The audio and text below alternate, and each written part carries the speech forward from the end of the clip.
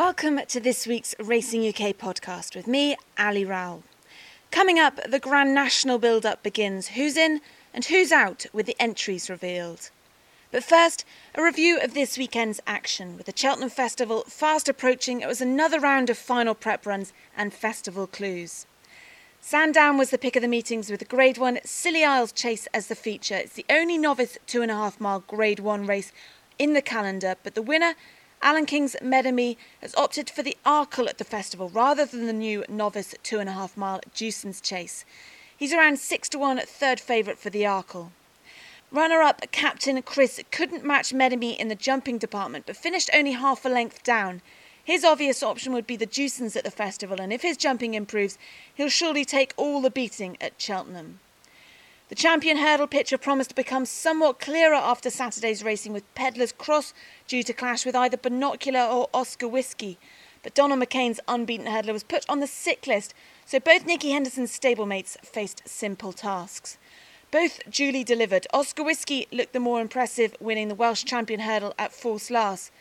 Binocular's victory in the contenders hurdle at Sandown was more workmanlike than spectacular, but he won this race last year in similar lacklustre fashion before going on to win the big one at Cheltenham.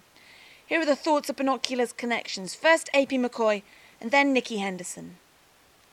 I didn't think I'd have to give him a squeeze. He wasn't impressive at all, definitely wasn't.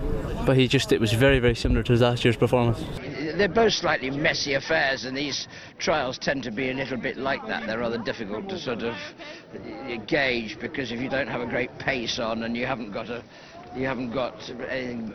not going very quick, and they can get a bit messy.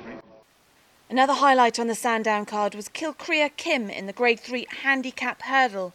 A strong pace set by Dan Tari suited Richard Johnson's mount. He spoke to Alan Lewis after the race. Very good. He's definitely an improving novice, and a very likeable horse, and he's very honest and out there on the conditions today. That's what you need. Very exciting race as well. It's right to the wire.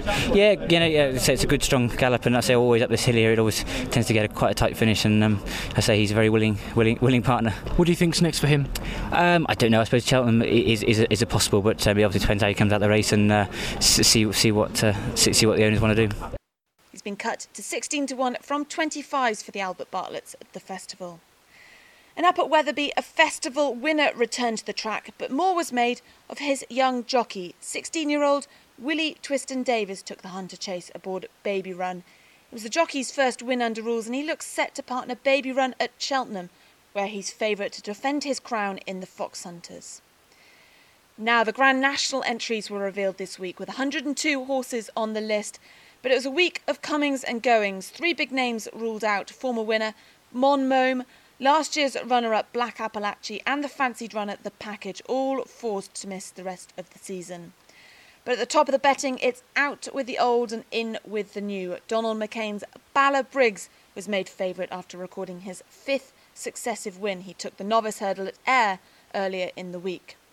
Grand National followers now eagerly await the release of the weights in just over a week's time. Well, thanks for listening to this week's podcast. Rupert will be back next week to give his views on Tote Sport Super Saturday at Newbury and continue the build-up as we creep ever closer to the big spring festivals.